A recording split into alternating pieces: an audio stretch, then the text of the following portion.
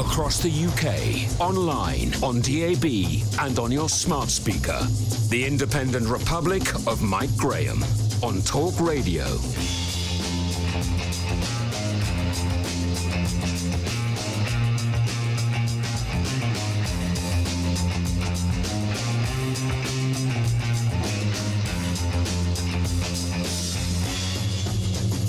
Good morning and welcome to the Independent Republic of Mike Graham right here on Talk Radio. It's another beautiful day in the neighbourhood as we prepare for another busy day inside the fastest growing radio station on the planet. There is much to do. It's only 10 a.m. and we've already had another incident of window smashing by the Extinction Rebellion planks at Canary Wharf. Apparently, this on the same day that a bunch of overprivileged millionaires have written a letter to the Times urging everyone to save the planet. Guess what? It's Earth Day, apparently. Meanwhile, President Joe Biden is hosting a virtual climate summit from behind his desk in the White House, where every world leader will be virtue signalling their way into oblivion. I'd like to ask you to do your bit for Earth Day by burning some coal, driving around in a diesel-powered vehicle, eating a burger or two, and maybe turning up the heating, just because you can. It's time we sent a message to these politicians that life is about freedom of choice. It's not about being forced to comply with some dodgy science dreamed up by a bloke in a polo neck who lives in the Antarctic. Thank you very much indeed. First up today, we're talking to Baroness Fox of Buckley, who's got plenty to say about the world in which we live and why it's so important that the rules around COVID and care homes are sorted out, and soon. 0344 499 1000. Coming up, we'll also be checking in with our favourite travel guru, Simon Calder, with the news that the Mediterranean holiday destinations we all love so much will be welcoming us with open arms soon, thanks to the success of our vaccine programme. And Mr Loophole, aka Nick Freeman, the lawyer, will be telling us why he's getting worked up about this country's plague of potholes. 0344 499 1000. Helen Dale is here as well, so with her take on the Richard Dawkins situation, where he was apparently stripped of a Humanist Award for having the wrong opinion on the trans debate. That's right, you're only allowed to think one way now, otherwise you get into terrible trouble. We'll also be finding out what's happening to Ronald Reagan's statue with Andrew Rossendale MP, what's happening in America with LaDonna Harvey, and because it's Thursday, Helena Nicklin is here, award-winning wine writer, because she's got a selection of fizz from around Europe, and we'll be judging who does it best in the Thursday Club. Is it Prosecco? Is it Carver? Is it English sparkling wine? I think I know the answer. 0344 499 1000. You're listening to me, Mike Graham, right here on the fastest growing radio station on the planet. It is, of course, Talk Radio. Mid-morning with Mike Graham. Talk Radio. Now, it might come as no surprise to you whatsoever that apparently today is World Earth Day, which is when we're all supposed to sit around and think about the climate, because nobody's paying attention to it. I mean, it's all we ever hear about. The idea that somehow nobody's talking about climate change is an absolute and utter pyramid of piffle, as Boris Johnson would call it. Let's go down now live to Canary Wharf, because this morning, this very day, Earth Day, Extinction Rebellion have been out in force, and they've decided it'd be a great idea to smash up a few windows down there in a banking organisation. Ricky Freelove is there for Talk Radio. Ricky, a very good morning to you. Good morning, Mike. So, what have you found down there? What's going on Earth Day? Well, it turns out that Extinction Rebellion sent 9 of their finest protesters down here at 7 a.m. this morning to HSBC's headquarters, and they're claiming that HSBC have funded £81 billion into fossil fuel industries. So they made their way this morning and, as you rightly said, started smashing windows. I counted 15 panes of windows smashed this morning. They claim that it's better broken windows rather than broken promises, a reference to the suffragettes, I believe. And it is very amusing when you actually watch this footage now, that they are trying so hard to like themselves to the suffragettes. You see, once they've finished smashing windows with hammers and chisels, they sit down rather piously, putting the hammer and chisel in front of them like it's something out of The Handmaid's Tale.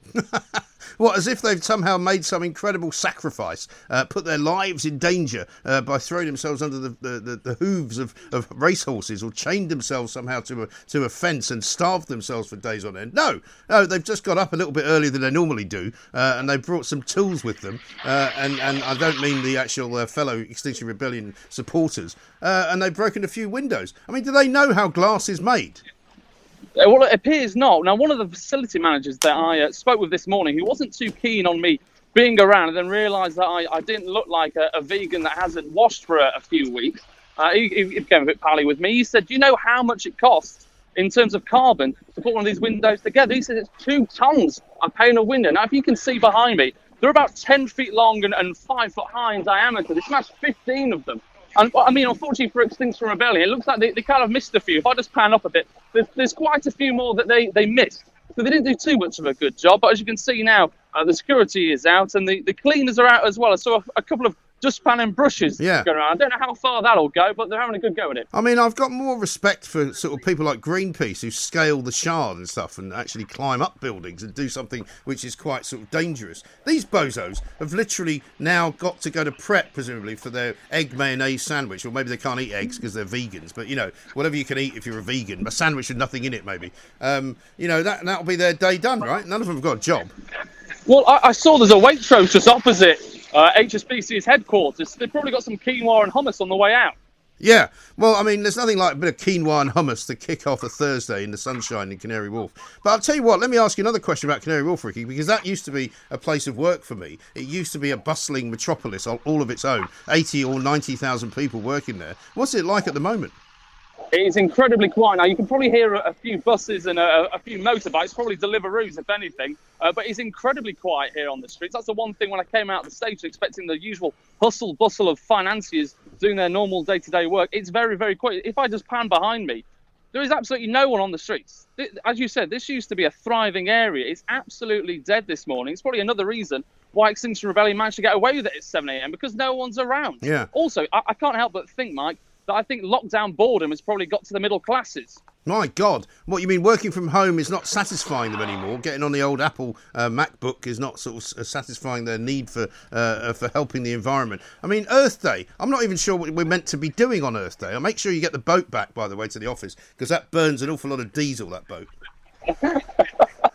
Or I'll do that. It'll be a nice treat. Top man. Very good indeed. Ricky Freelove reporting live from Canary Wharf, the seat of Extinction Rebellion's protest. I mean, what is the problem with these people? What is the point of it all? And don't they realise, as I say, that glass is produced in a very high-tech way with an awful lot of power, an awful lot of electricity, and rather, shall we say, un-environmentally friendly products? But let us now talk to somebody who has got full common sense and knowledge of many things indeed. She is, of course, Baroness Fox of Buckley, non-affiliated peer and director of the Institute of Ideas, formerly known as Claire Fox. Claire, a very good morning to you. Yeah, formerly and still. I'm glad that you brought me in on Extinction Rebellion. I've got plenty to say on that. Well, you've got plenty of time to say it, so go for it. Yeah, well, the main thing I just thought was, this isn't a protest, is it? I just tweeted it's like sort of performative criminal damage for the cameras. Yeah. And the fact there's only 9 people there, one of the things that really is distressing is that there's so much buy-in on the eco issue from the media, from most of the media, that they're lapping it up. And, you know, it seems obvious to me that this is all about getting your story on the telly rather than actually making any kind of a political position known. And, you know, they're out there with their chisels and their hammers and things. This is a time when we need to be rebuilding the economies. You noted yourself, Mike, Canary Wharf is deserted of workers. And the idea that they're kind of mocking working people with a hammer and chisel to be so destructive is irritating, to say the least. And in India, where COVID is really ripping through society, let me tell you, what they need at the moment are fossil fuels to help build that society so that they've got ventilators, so that they've got hospitals, so that they've got modern transport systems. Right. Fossil fuels are lifesavers. I just thought I'd share with you, because I've just been reading it, which is why I'm so agitated. Something that the Academy of Ideas brought out, actually. Green's the new neo-colonialists, a little pamphlet, Our Letters in Liberty. And that's what they are. They're neo-colonialists. They want everything to be as quiet as Canary Wharf. No, the earth matters far more than the people who live on the earth. Well, this is it. I mean, this is why when I watch Channel 4 News just to get annoyed, at the end of which they go, oh, look at the sky. Isn't it lovely? Look, there's no planes in it and it's all blue and there's no clouds. There's no pollution. And it's like, well, that's fine. But unfortunately, people are dying as a result of not having any work to do. Dying because they're killing themselves because they've got no job to look forward to and no worthwhile endeavour to actually do in any given situation. And also, by the way, the thing that really gets to me is this new kind of green conversation that people have where people use words like, well, we must eat less meat, we must eat less cheese, you know, we must travel less, or we must travel by bicycle. You know, I was saying this to Peter Hitchens on Monday. We elect our politicians to work for us. I don't know when it happened that they suddenly decided they could tell us how we should be living. Well, I think, unfortunately, this year of lockdown has not helped, because I think the state has rather enjoyed having the power. And you could say it's an argument whether in an emergency they were right to say, we will decide what's best for you. It's a public health emergency. You know, that's a dispute that will run and run. But I think they've rather enjoyed the idea that they are now able to override any individual decision making about lifestyle choices at all. And we can see in the build up to COP26, which, by the way, in the Lords is discussed so frequently. It's probably the main thing that's talked about in the House of Lords, right, is COP26 and eco issues. And they're basically saying, we've decided that actually we need to do this for zero carbon. So they've actually been discussing, haven't they, making us have less heating in our homes. Yes. How can we ensure that they don't turn the heating on? I mean, my dad used to do that when we were poor, when we were growing up. And he used to follow them around and say, turn the lights off, and et cetera, et cetera. Yeah, yeah. And I used to go, I was the same. My dad was Scottish, right? Didn't believe in central heating. I didn't find out until later on. It was just because he was tight and he didn't want to spend any money on it. So we used to have those little Dimplex radiators, right, in these big rooms. And I used to go to bed with a hat on in the winter. Yeah, well, this is like your dad and my dad combined running the government, and they're basically going to do this. But the thing is, rather than it saving money, at least your dad and my dad might have had a point, which is we haven't got that much money. Turn the lights off. Yeah, this is the government saying you'll have less heat and it'll cost you more. I mean, it really is quite extraordinary. And also, I mean, I don't remember Boris Johnson ever asking the public whether or not this was something that they wanted. I mean, people will say, oh, it was in the Conservative manifesto. You know, nobody reads those things, right? He never kind of campaigned on the fact that he was going to turn Britain into some kind of ridiculously green place where nobody drove around in a car that was powered by diesel or petrol and everybody cycled everywhere. No, well, exactly. I mean, but look at what's happened with these low traffic neighbourhoods, which is a genuine scandal, by the way, which is that councils have taken the opportunity of the lockdown to basically say, oh, we're going to wage a war on cars. And if you listen to the government ministers, they've actually said, oh, we should take the opportunity to change behaviour because people are walking and cycling more because of the lockdown, basically because we were banned from driving anywhere. There was nowhere to drive to. And then they said, we should take the opportunity of changing the habits of how people travel. And they've changed the habits by basically blocking off roads so you can't drive down them. And this is, I mean, apart from the fact that for local people, they were never consulted. In Hackney, the last time there was a consultation, the council lost. There's a massive campaign in Hackney now against these low traffic neighbourhoods. Yeah. And the council has tried to say, oh, it's gas guzzling elitists who've got cars. Actually, the majority of them are women, ordinary working people who need their cars as care workers, for example, to get to work, to drive around and see people. Well, it's the same as the congestion charge, isn't it? You know, they're trying to put it up because they think they're stopping Lord Sugar from driving in and out of the congestion zone in his Rolls Royce. No, they're stopping people with white vans who need their van to do the job that they need to do to go from point A to point B. Because guess what? They can't work from home with an Apple Mac. Yeah, exactly. This, of course, is not something that many people in the council seem to have noticed. But I think you're absolutely right. Across the political spectrum, every single party is behaving as though the only and main priority coming out of the terrible lockdown period that we've had over the last year is the green issue, is to ensure that we are zero carbon. And the thing is, none of us, nobody is glib about things that will happen in relation to climate change. As far as I'm concerned, there are issues, but you can mitigate those issues. What we need to do is to use the full weight of modern technology and human ingenuity to stop the negative sides. But the main thing is that fossil fuels have fueled the modern world, in which it means that, unlike some places around the world, which is why that pamphlet on eco-colonialism is so important, we have the luxury that comes with having used fossil fuels. And the luxury just means that we're not freezing, that we're actually living in conditions that are tolerable because we've overcome the barriers that nature throws up. Well, we've also got hospitals which are powered by electricity, which are also air conditioned by electricity, which has supposedly kept them safer from more people dying from COVID. No matter how many times you and I drive around London on a penny farthing, Claire, it's not going to really put much of a dent into all the coal-powered fire stations they're building in China on a weekly basis, is it? No, but also just on mitigation, I mean, there are safe fuel sources such as nuclear power. Guess what? The government aren't doing enough investment in nuclear power. So every time you have a situation that could solve a problem, the environmentalists get in the way. The government lack the ambition, it seems to me. So all we hear is alternative power sources that just will not be enough, as you say, to give us what we need in the modern world. And what we need in the modern world is not the luxury of a car, because that's necessary. But as you say, it's also hospitals. I mean, lots of people have been clapping for the NHS. Right. Can you imagine how much fuel you need in a hospital, fully equipped? All of the things that we now associate with life-saving, that requires modern fuel development and often fossil fuels. And that's why we've got to be so cynical about these 9 women who, by the way, it's an insult to the suffragettes to imagine that they're in any way. These are anti the masses. They don't believe that ordinary people can be trusted, so they never do it democratically. Whereas the suffragettes wanted the mass of women to have the vote.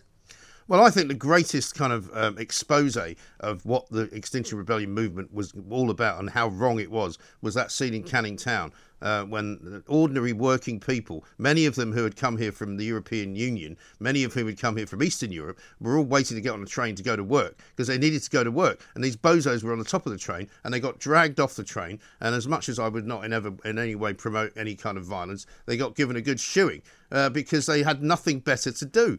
And, London is a working city. Unfortunately, these people who don't work and who don't need to work because they don't need the money would like it to stay as a non-working city and like it to be empty for the rest of the time.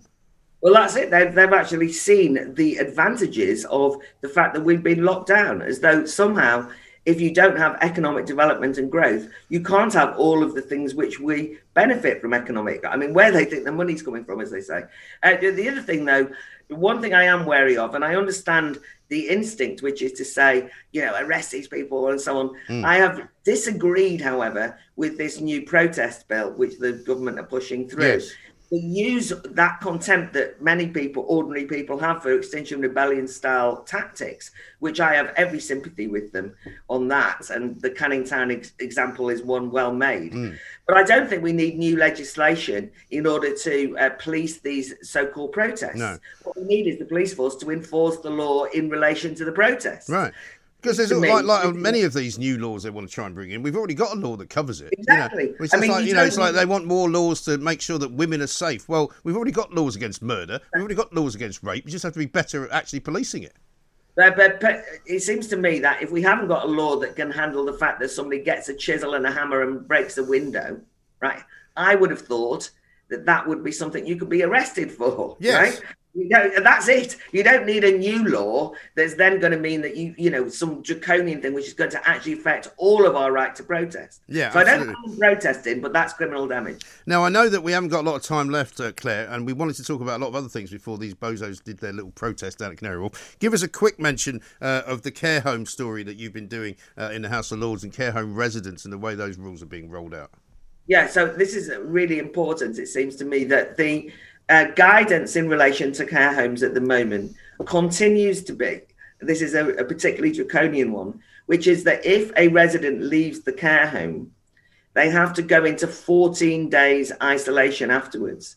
So we have locked up the elderly and the vulnerable in care homes. Some of them, of course, are elderly and not vulnerable, but they're in care homes for one reason or another.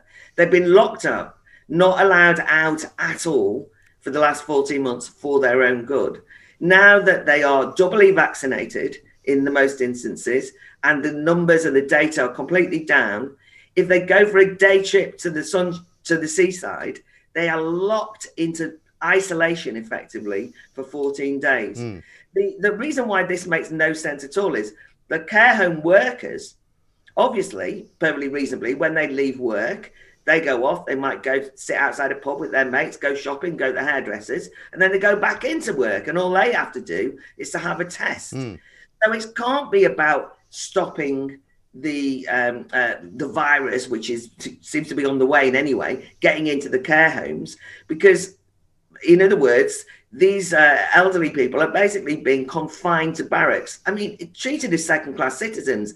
They're not being allowed to vote, by the way, in person either, which is talk about the suffragettes, an absolute democratic affront. But I mean, can you imagine? I mean, we are all talking about sleaze and scandals. I think the biggest scandal is what's happening with the care homes. Yeah. Meanwhile, relatives groups like John's campaign, the Rights for Residents group, the Care Unlocked groups, or the grassroots people are the only people making a fuss. Government ministers say, oh no, we have to do this because don't you realise we're protecting the elderly in care homes? My God, it's barbaric. The only other thing is that relatives are being deprived. I mean, they were told, oh, you'll be allowed to visit your families now. What seems to be happening is they're getting 20-minute or 30-minute weekly visits, supervised visits. It's like going to visit someone in prison. I know, it's awful. You only get half an hour. This is to see your loved ones. I mean, what sort of madness is it? And when I asked this to the minister in the House of Lords yesterday, he said, oh, well, the problem is that the care home workers wear PPE, whereas when they see these come into the care homes, whereas we couldn't put PPE on the residents. He actually said, we can't mandate the care home workers to do what they do when they leave the care homes, but we can stop the people who live in homes. Now, what's the consequence of this? If you have an elderly relative, you are never going to let them go in a care home, are you? If you know that is the consequence. Yeah. It's going to frighten so many elderly people from going in care homes. And we know that one of the things which is definitely killing elderly people in care homes is isolation, totally cut off from the rest of the world. And now they're deprived of the spring sunshine. I'm outraged by it. Yeah, really. No, and so you should be. Listen, we're going to carry on that particular campaign.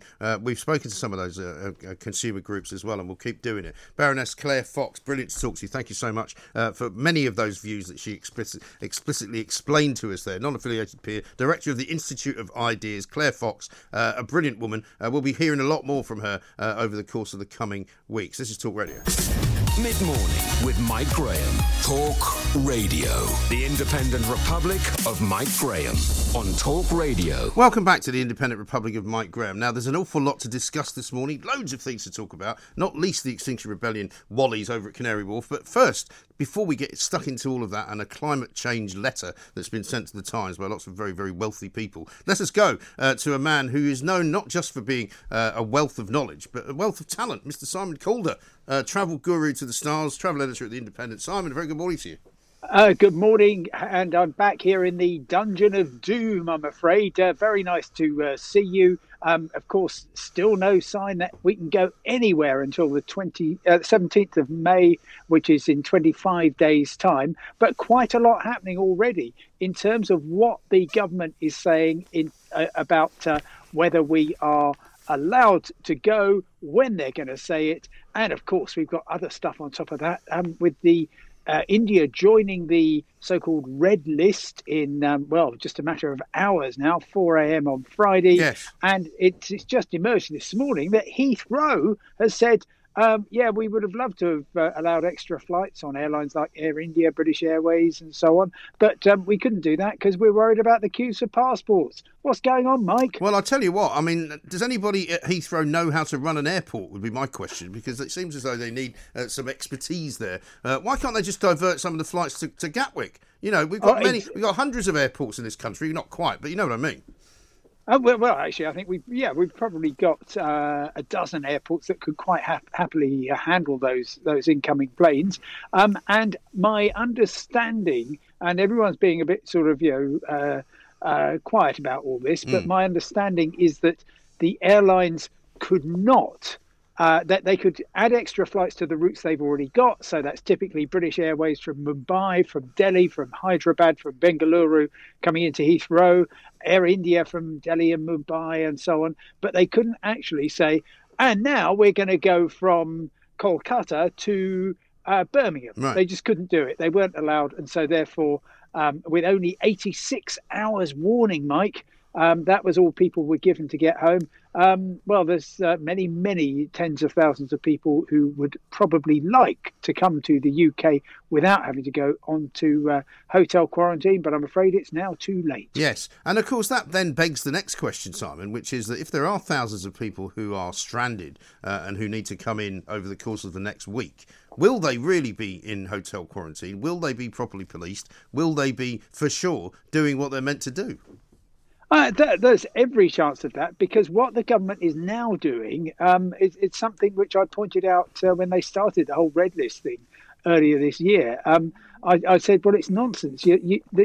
So let's take the case of Dubai, all right? Biggest aviation hub in the world, normally 6 flights a day to Heathrow. Right. Now, Dubai is still sending planes to Heathrow. They just haven't got any passengers on because the government says, oh, you can carry on flying, but you just can't carry any passengers coming in. You can take them out again, which is why Emirates is still flying. Yeah. Now, so the planes are still coming here. They're empty.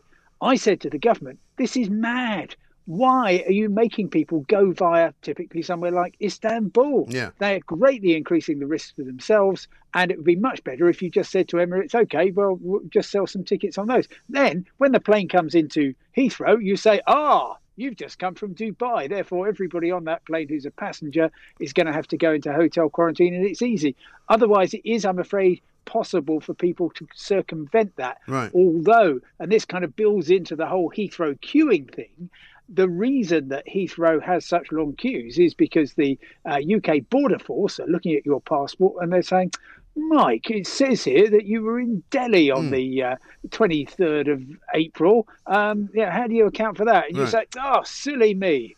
And then they fine you, I think, £5,000. Right. But this is why responsible people like you and I, Simon, don't travel at the moment. And I don't know why the hell so many people are travelling when it's complicated and it's difficult. And I don't buy all this nonsense that, I've had to go and visit my family in India because half of my family lives in India. Well, I'm sorry. You're just going to have to do what the rest of us have done and not see them for a bit. I haven't seen my mother for the best part of 2 years. By the time I see her, hopefully in the summer in America, I won't have seen her for 2 years. And I'm afraid I don't like that, but that's the situation. And I mean, if you can't handle that, then, you really haven't got any business clogging up airports and bringing... Also, by the way, all these people coming back from India with the so-called Indian variant, it'd be a good idea if they didn't come back. Well, and that's why the government says we've put them on the red list, so everybody coming back will now be on in hotel quarantine. Yeah. And it looks as though what the government's doing is they're continuing to allow flights to come in and for those airlines to sell tickets, so they can go and meet the Mumbai flight and say, right, everybody off that plane into these hotels, which will be quite straightforward. In terms of people travelling, there's a whole category of people, Mike, who have the benefit of effectively being citizens of two countries, and this is the case, for instance, with lots of Europeans, and therefore it is perfectly legitimate for them to say, I live in the UK, so I want to come into the UK because that's where I live, and then when they're here, they can say, I'm a citizen of Poland or wherever, therefore I'm going there. And so people with two nationalities can quite legitimately do that, and if you're a citizen of India or a citizen of the UK, then it's perfectly open to you. They're not breaking any rules here. I desperately agree that there are millions of people in your position with loved ones in other countries who you haven't seen for years, desperate to see them. But I'm afraid unless you have if you had a US passport as well, you nip over and say, hi, I'm Mike and I'm American, and then you come back here and say, hi, I'm Mike, I'm British. Well, that's what my kids do. Yes. Well, they're luckily they've got both, so they're in Clover. But nevertheless, there's a certain responsibility, I think, behooving all of us. Is there not? Where you just go, well, maybe it's not a great idea at the moment.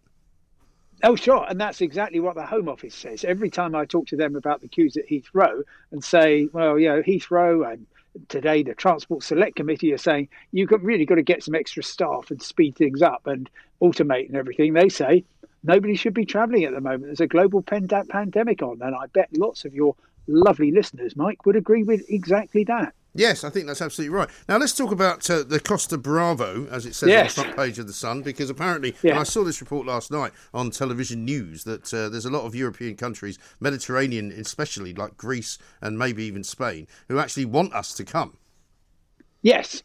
Well, of course they do. And so what's happened is that I saw The Sun as well, great headline and so on. But nothing particularly has changed overnight. It's not as if they've suddenly all woken up in Madrid and Athens and Lisbon and thought, oh, I tell you what, we haven't got any tourists here. The Brits, they look a good bet. They've been working on this for months and months. And yes, so the whole idea in Brussels, which you may remember, is that Europe does exactly what it was supposed to do last year, which is everything opens up at the same time, and they've got choreographed rules and so on, and everybody's singing from the same hymn sheet. Well, the Portuguese, the Spanish, the Italians, the Greeks, the Cypriots, the Maltese, everybody else, they're not really interested in European unity on this one. Right. They are desperate to get us there because we're seen as low risk options.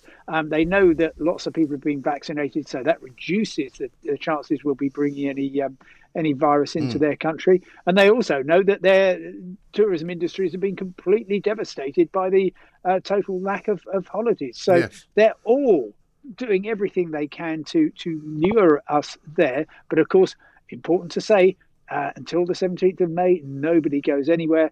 After that, the UK is going to come up with its list of green countries, which will include Gibraltar, Iceland and Israel. So not your usual choice, and a whole load of countries on amber. And then you've got your red list, which will still have India and every country to Brazil on that red list. So many things which are uncertain at the moment, but it's absolutely clear that the Mediterranean countries want us back as soon as possible.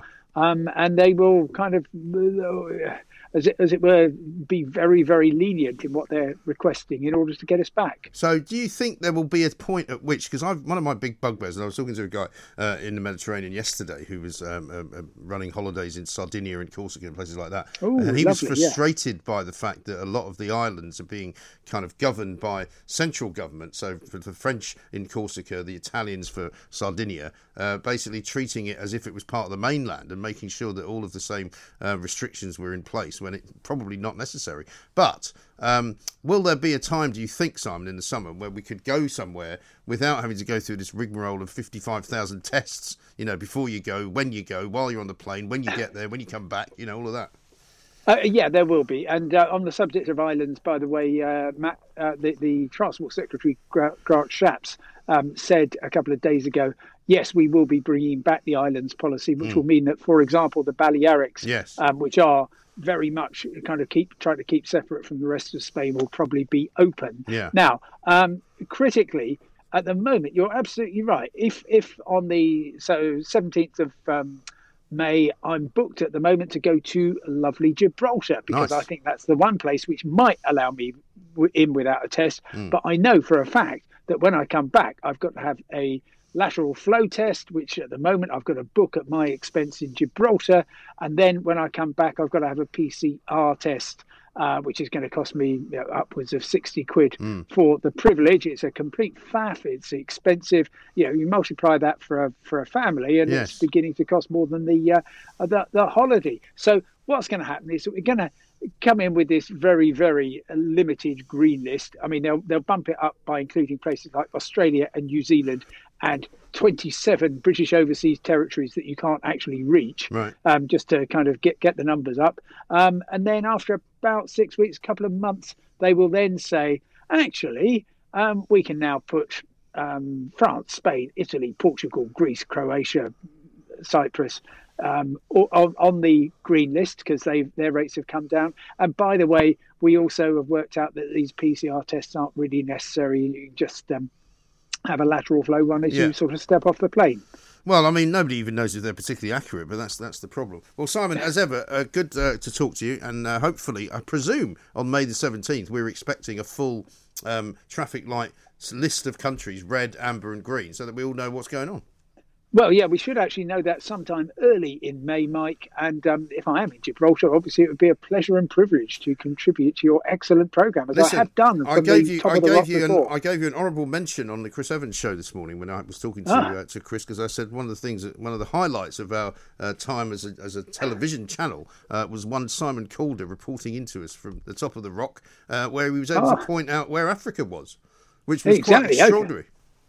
Well, I'll see if I can do the same again for you. Thanks a million. Great stuff, Simon. Thank you very much indeed. Simon Calder still, unfortunately, locked in his basement, unable to go anywhere. But soon, hopefully, he will be going somewhere, as will we all. It certainly looks as though there's an appetite in the Mediterranean parts of the world for us to go there as British citizens and actually spend our money, because that's what they need. Most of these places are absolutely and utterly reliant upon the tourism dollar to make sure that they can actually exist in financial surety.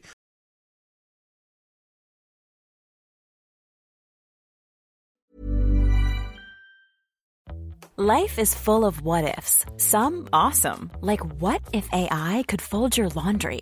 And some, well, less awesome, like what if you have unexpected medical costs? United Healthcare can help get you covered with Health Protector Guard fixed indemnity insurance plans. They supplement your primary plan to help you manage out-of-pocket costs. No deductibles, no enrollment periods, and especially no more what-ifs. Visit uh1.com to find the Health Protector Guard plan for you. It's that time of the year. Your vacation is coming up.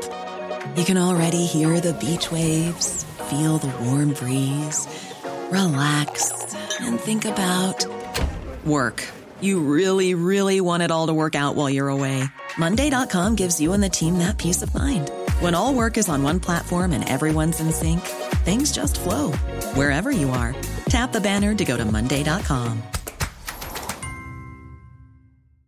Hey, I'm Ryan Reynolds. At Mint Mobile, we like to do the opposite of what Big Wireless does. They charge you a lot, we charge you a little. So naturally, when they announced they'd be raising their prices due to inflation, we decided to deflate our prices due to not hating you.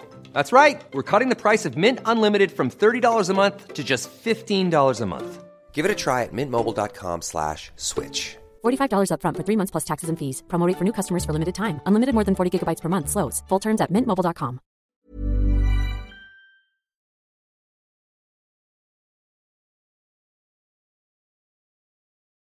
Mid-morning with Mike Graham. Talk Radio. Plenty of you have been tweeting me as well, telling me what you've been doing as far as Earth Day is concerned, and we'll be reading out some of those tweets. You can tweet us, of course, at Talk Radio, at IROMG, of course, as well. Claire Fox was on this morning talking about the nonsense of some of these protesters that are out there in Canary Wharf this morning, talking about how they're just like the suffragettes. Well, I'm sorry. You're not anything like the suffragettes, I'm afraid. Let's go to the phones, though, first, before we do anything. 0344 499 1000. Danny is in Epsom. Hi, Dan. How are you doing, Chief? You all right? Very well indeed, sir. How's it going? Yeah, it's going all right. But I do wonder what's going on in the world, because I wake up and I turn on the news, and our inner cities are very violent places these days. Law and order's gone. Yeah. We've got thousands of people trying to get into our country illegally every month. Yeah.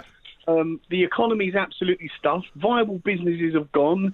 People's financial lives are over. And when I turned on Talk Radio this morning, the business minister is giving a speech, and he's urging me not to eat meat and to become vegan. What's it got to do with him? Well, it's almost like someone's concerned with the washing up when their house is on fire. Yeah, I know. You know. I know. Also, when did we get to this point where, I've been watching this week the coverage on, television news channels, right? And it's not about any kind of questioning of any of this stuff. It's all about, reporters saying things like, well, of course, we must eat less meat.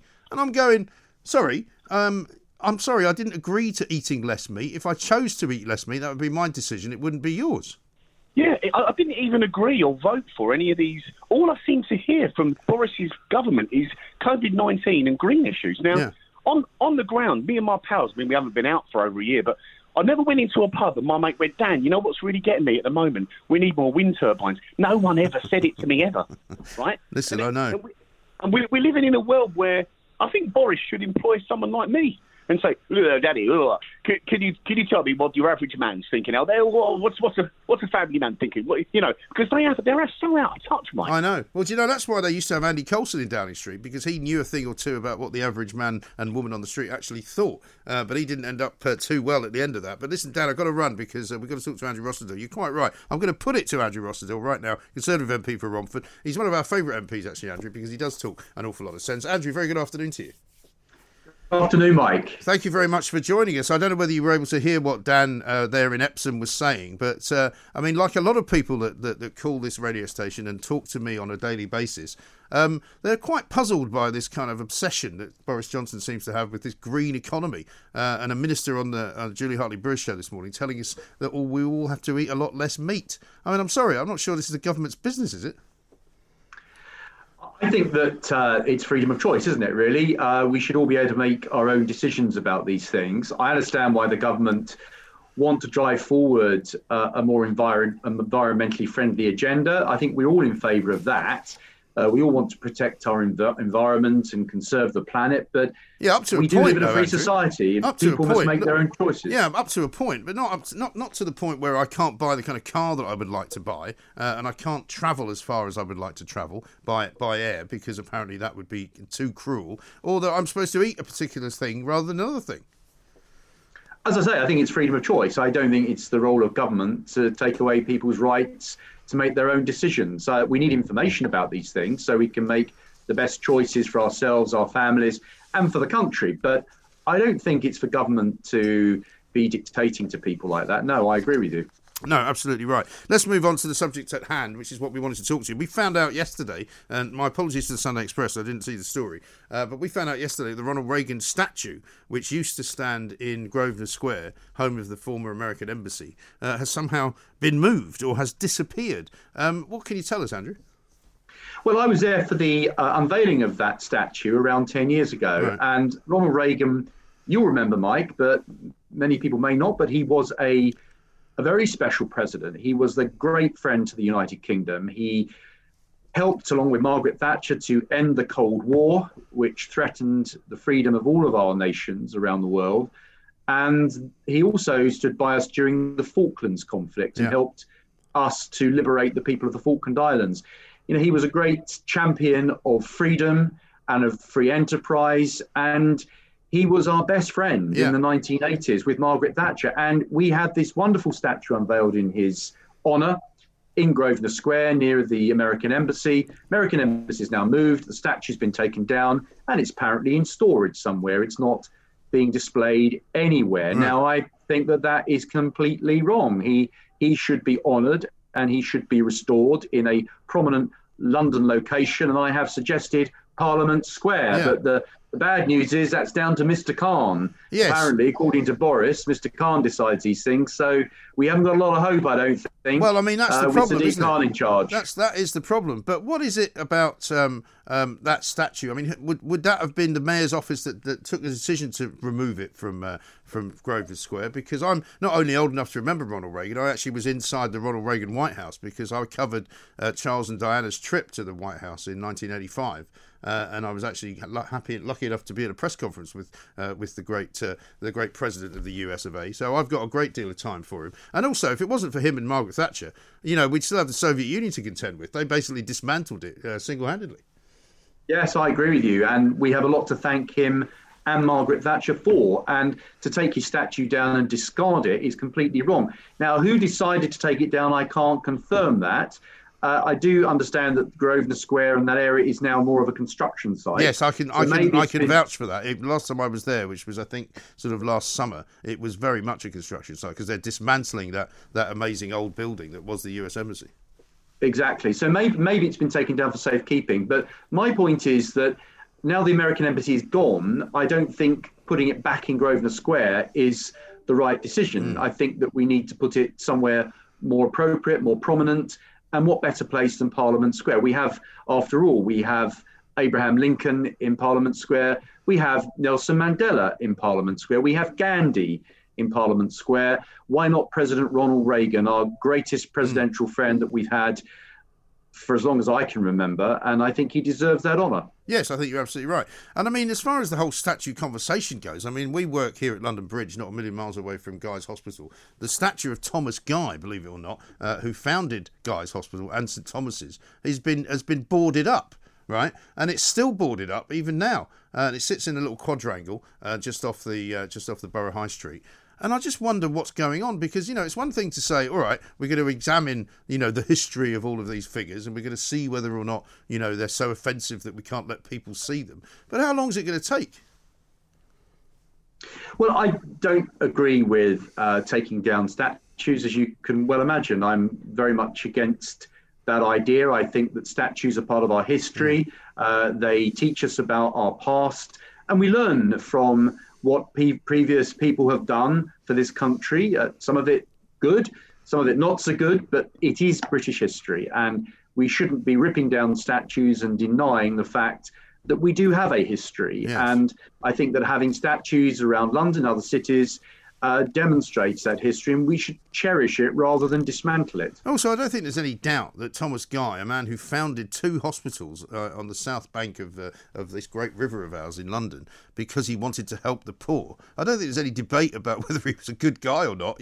Yes, he might have made some money from the South Sea Bubble Company or whatever it was called, because that's what people did in those days. But he was a philanthropist, and he did more for the poor people of London than almost anybody in his time. So I find it extraordinary that they're just leaving him to be unobserved.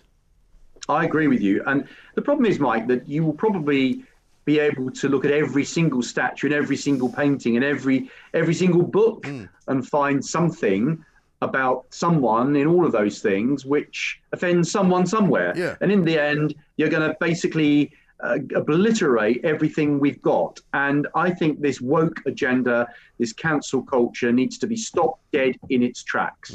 It really does. But how are we going to do it, Andrew? Because, I mean, we do our fair share here at Talk Radio. We try and ridicule it as much as we possibly can. But it is a very, very far-reaching problem that we now have in our society. It started off in kind of universities and everybody ignored it. But now it sort of reaches out and its tentacles are everywhere. And we were talking this morning about Richard Dawkins, who's had a 25-year-old award where he was named Humanist of the Year taken away from him because he made some comment on Twitter that somebody didn't like. Look, it's getting out of hand, out of control. It represents a tiny minority of people.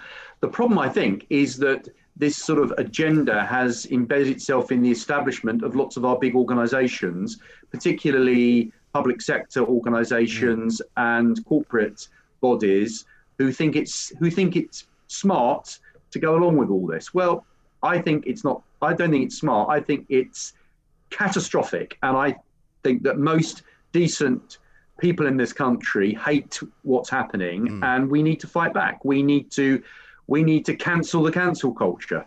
Yes, and I think you'll get a lot of support for that. I mean, the Conservative Party is already way ahead in the polls, not least due to the appalling behaviour and inabilities of Captain Hindsight, as we like to call him. I mean, he still keeps banging on about sleaze, hoping that somehow people that don't read The Guardian will think it's actually a good story. But it isn't really, is it? No, and I think that in the particularly the red wall seats, where you've got lifelong Labour voters who are decent, hard-working, patriotic voters who have traditionally voted Labour, they've switched to Conservative now. We're going to see, whatever happens, we're going to see a massive swing against Labour in elections very soon, I believe. I think that Labour is sort of hates its own electorate, and they're losing support from the very people that built the Labour Party. And the Conservative Party needs to be a party that represents those people and upholds British values, upholds British traditions, and is proud of our history and upholds that with great pride rather than trying to demolish everything that our forebears have created. No, I think you're absolutely right. Andrew, listen, great to talk to you. Thanks very much indeed. We'll see what we can do to get Ronald Reagan put up in Parliament Square. I'm certainly with you on that one. We shall start the campaign today. Andrew Rossendale MP there from Romford, who wants to see Ronald Reagan, who was in Grosvenor Square, re-erected back in some other prominent part of the city. What about Parliament Square? What would be wrong with that? I certainly hope that he hasn't been somehow put on a shelf somewhere in some storage warehouse because of his supposedly right-wing views. He wasn't even that right-wing. He was a Conservative president. He was a Republican president. And he was a great friend, as Andrew says, to this country. Mid-morning with Mike Graham. Talk Radio. The Independent Republic of Mike Graham on Talk Radio. Welcome back to the Independent Republic of Mike Graham. It is, of course, the home of common sense. We are the only place where you will hear the truth, the whole truth, and nothing but the truth. And as part of that project, let us now go to Ms. Truth herself, LaDonna Harvey, over in San Diego, California, the co-host, I should say, in fairness to her co-host, of KOGO's Breakfast Show. LaDonna, a very good morning to you. Good morning to you and my co-host, Ted Garcia. Thank you. Yes, well, you know how touchy these radio people get if you don't mention them, and they say, what do you mean she hosts her own show? It's a shocking state of affairs. Now, listen, I'm really looking forward to what you're planning to do about Earth Day. I'm hoping you're going to tell me you're going to get in the Corvette and steam up the San Diego freeway at high speed. Well, there's every chance that will happen because that happens virtually every day. So, yeah, that is, in fact, how I'm celebrating Earth Day while I'm drinking high alkaline water because I don't know, because I can. Well, listen, if I even knew what that was, I'd probably join you. But I've just got regular water here, which comes out of a tap. Yes, I don't do that. But I live in Southern California, man. Yeah, exactly right. If it doesn't come out of a plastic bottle, then it's just not right. No, but Joe Biden, I understand, is probably going to be drinking some water as well today because he's going to be celebrating Earth Day by having a virtual summit about the climate. Yes, indeed. The Democrats are back in power, and that means that climate change is top of mind. Greenhouse gases and gas-powered cars, and I don't know, electricity and things that aren't a mud hut. Are all bad. Well, the thing is the great thing you have to know about the Democrats is that one, they'll put climate change right at the top of the agenda. They'll also start a war somewhere. Well, there's every chance that could happen. Yes. Well, I mean, it's anything goes at this point. Yeah, I mean, he was rattling the saber about Putin the other week, wasn't he? And talking about, how he was going to find out soon what America was going to do about the fact that he was a killer. So far, we haven't seen anything terrible happen, but there is a bit of a NATO-Russia standoff going on currently on the Ukraine border. Yes, there is, and Putin is old USSR. I mean, for those of us who are old enough to remember the USSR, funnily enough, I was just talking about it because we've got a statue of Ronald Reagan, which was formerly in Grosvenor Square where the old American embassy was. Since they've taken the embassy down, they've also taken the statue down, and it's in a warehouse currently, and we're trying to get it put up somewhere else. But unfortunately, I'm actually old enough to remember not only Ronald Reagan being president, I was actually in the Ronald Reagan White House when Charles and Diana visited. So tragically, I'm that old. Tragically, indeed. Yeah. But if memory serves. We all remember, those of us of a certain age, the food lines in Russia, the people starving to death, people sent to gulags in the USSR. And Putin would like a return to that. He wants Russia to be a power again, and he wants to do it by grabbing Crimea and Ukraine and every other former Soviet bloc country that they once had. Right, because he's now feeling a little bit churlish about having given them up on the grounds that now the European Union's trying to grab them all off him. Right, I know, and how dare an independent country decide that it wants to join a European Union or not join one, as it happens. And make that decision for itself. Right. He sees it as an existential threat to Russia and their dominance. Right. And I saw, did I not, this morning, a news line coming out of the White House in which Biden said they were going to reduce massively America's greenhouse gas emissions. I'm not quite sure how he's planning to do that because, I mean, with reference to the San Diego freeway, I've seen that road and there's 16 lanes of traffic on it pretty much solidly all day, every day. Yeah, well, if Biden gets it his way, there won't be. It'll be either all bicycles or electric cars that have no drivers in them, and I'm not doing that. Well, I mean, I'm not getting in a car with no driver, considering that the last one that they took out anywhere seems to crash. Yes.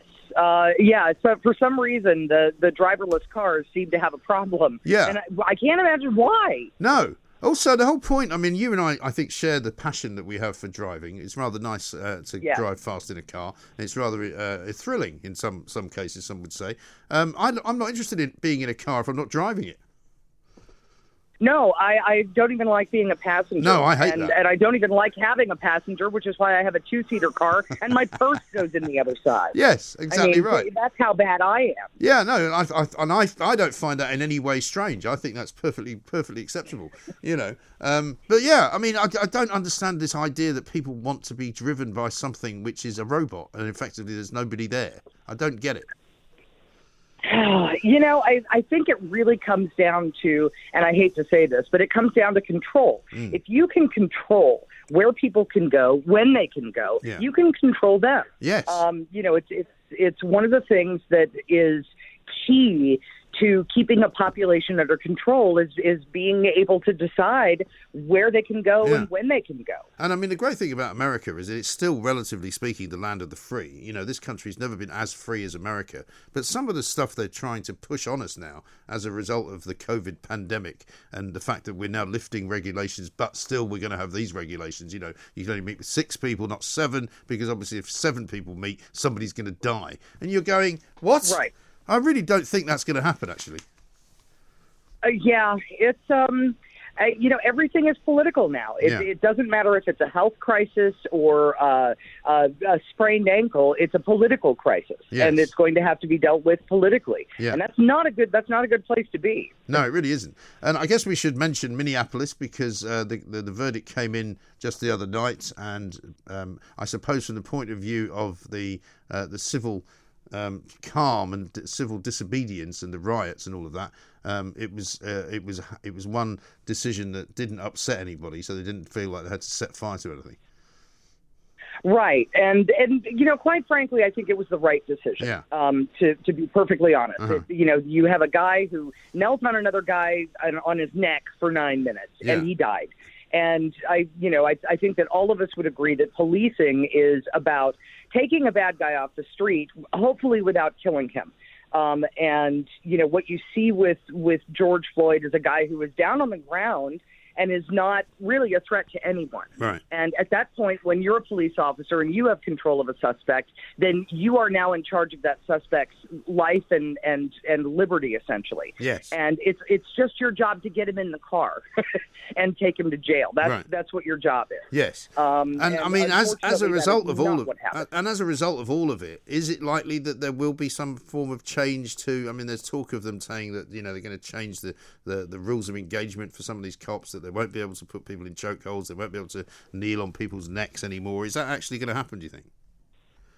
I think it will, and I think it needs to. You know, policing is, you know, we're allowing a very select few people to carry guns, and essentially, you know, they have the power to arrest us and to take us to jail and to take away our freedom. And that power needs to be used very judiciously. And for the longest time in America, police kind of got a pass on what happened, you know, during that arrest. And that time, I think, has ended, and that's a good thing. It doesn't mean you can't arrest somebody. It just means you can't kneel on them for 9 minutes. Right. I don't think that's going to ruin policing. No, I think that's probably a very sensible way to look at it. LaDonna, thank you, as ever, for talking to us. LaDonna Harvey from KOGO in San Diego, Southern California, and lots more to come, of course. How about this from Pete, who says, Mike, about 10 years ago, I was cycling home from work from the city to the Isle of Dogs, most of which was along the Thames path. On West Ferry Road, I went through a small puddle. There was an 8-inch deep pothole. Dislocated my wrist, wrecked my bike and my clothes, and had to take a week off. It was all thrown out of court because they fixed the hole the next day. That's outrageous, isn't it? Absolutely outrageous. How can you not be able to seek compensation for something like that happening to you just because the council decide to fix the hole that caused you all the trouble? Absolute madness. Talk Radio across the UK, online, on DAB and on your smart speaker. The Independent Republic of Mike Graham on Talk Radio. If you enjoyed that, be sure to catch the whole show 10 till 1, Monday to Friday on Talk Radio via DAB, online or via the Talk Radio app. And if you have an opinion on the stories we cover, we'd love to hear from you. Call us on 0344 499 1000 or tweet at Talk Radio during the show to have your say. Mid-morning with Mike Graham. Talk Radio. Hey, it's Danny Pellegrino from Everything Iconic. Ready to upgrade your style game without blowing your budget? Check out Quince. They've got all the good stuff, shirts and polos, activewear, and fine leather goods, all at 50 to 80% less than other high-end brands. And the best part? They're all about safe, ethical, and responsible manufacturing. Get that luxury vibe without the luxury price tag. Hit up quince.com/upgrade for free shipping and 365-day returns on your next order. That's quince.com/upgrade.